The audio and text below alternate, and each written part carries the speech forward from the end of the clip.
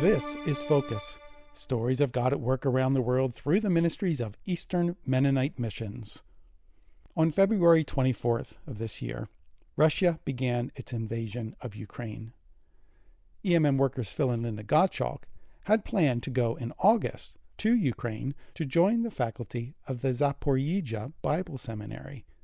Phil had been administering the seminary's Master of Theology program there since 2012. He was there in May of 2014 after Crimea and the cities of Donetsk and Luhansk were taken. Phil and Linda have been to Zaporizhzhia numerous times since then, but did not imagine that the conflict would come to a full boil again. So Phil and Linda have watched in horror as one town after another has been flattened. Faculty and staff at the seminary have, for the most part, remained in Zaporizhzhia and are helping hundreds of thousands of internally displaced people as they mostly move on to Western countries to seek refuge. More than 1/4 of the population of Ukraine has been displaced.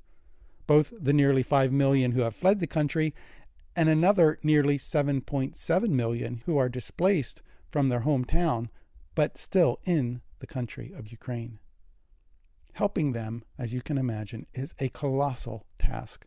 Many missions and churches are involved in helping to bring aid to the many displaced people. Shortly after the fighting erupted earlier this year, the seminary called off the spring semester of classes and sent the students home.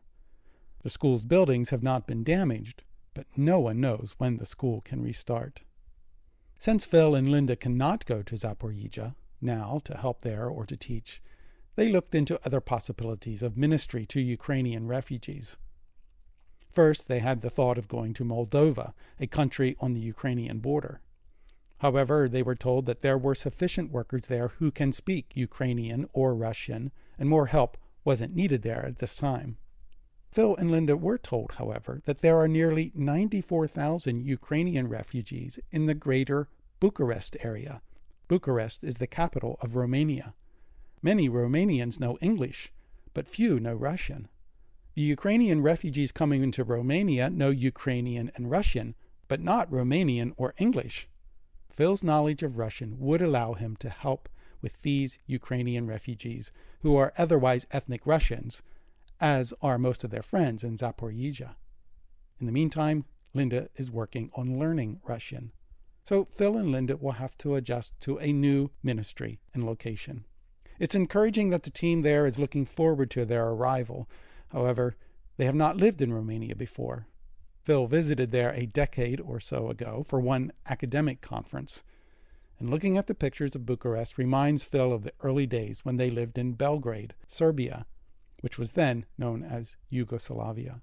Phil and Linda plan to leave on August the 1st for their new assignment in Bucharest, Romania. Please join us in praying for them in preparation for this important work. Well, finally, when you invest in EMM's Impact Fund, you are making a statement. I want to help people come to know Jesus. Will you join with us in spreading this hope-filled message around the world? You can make a gift online at emm.org/give or send a check to P.O. Box 8617, Lancaster, PA 17604. I invite you to respond by June 30th to help us meet our mid-year goal. Thanks for listening. I'm Joe Hollinger for Eastern Mennonite Missions.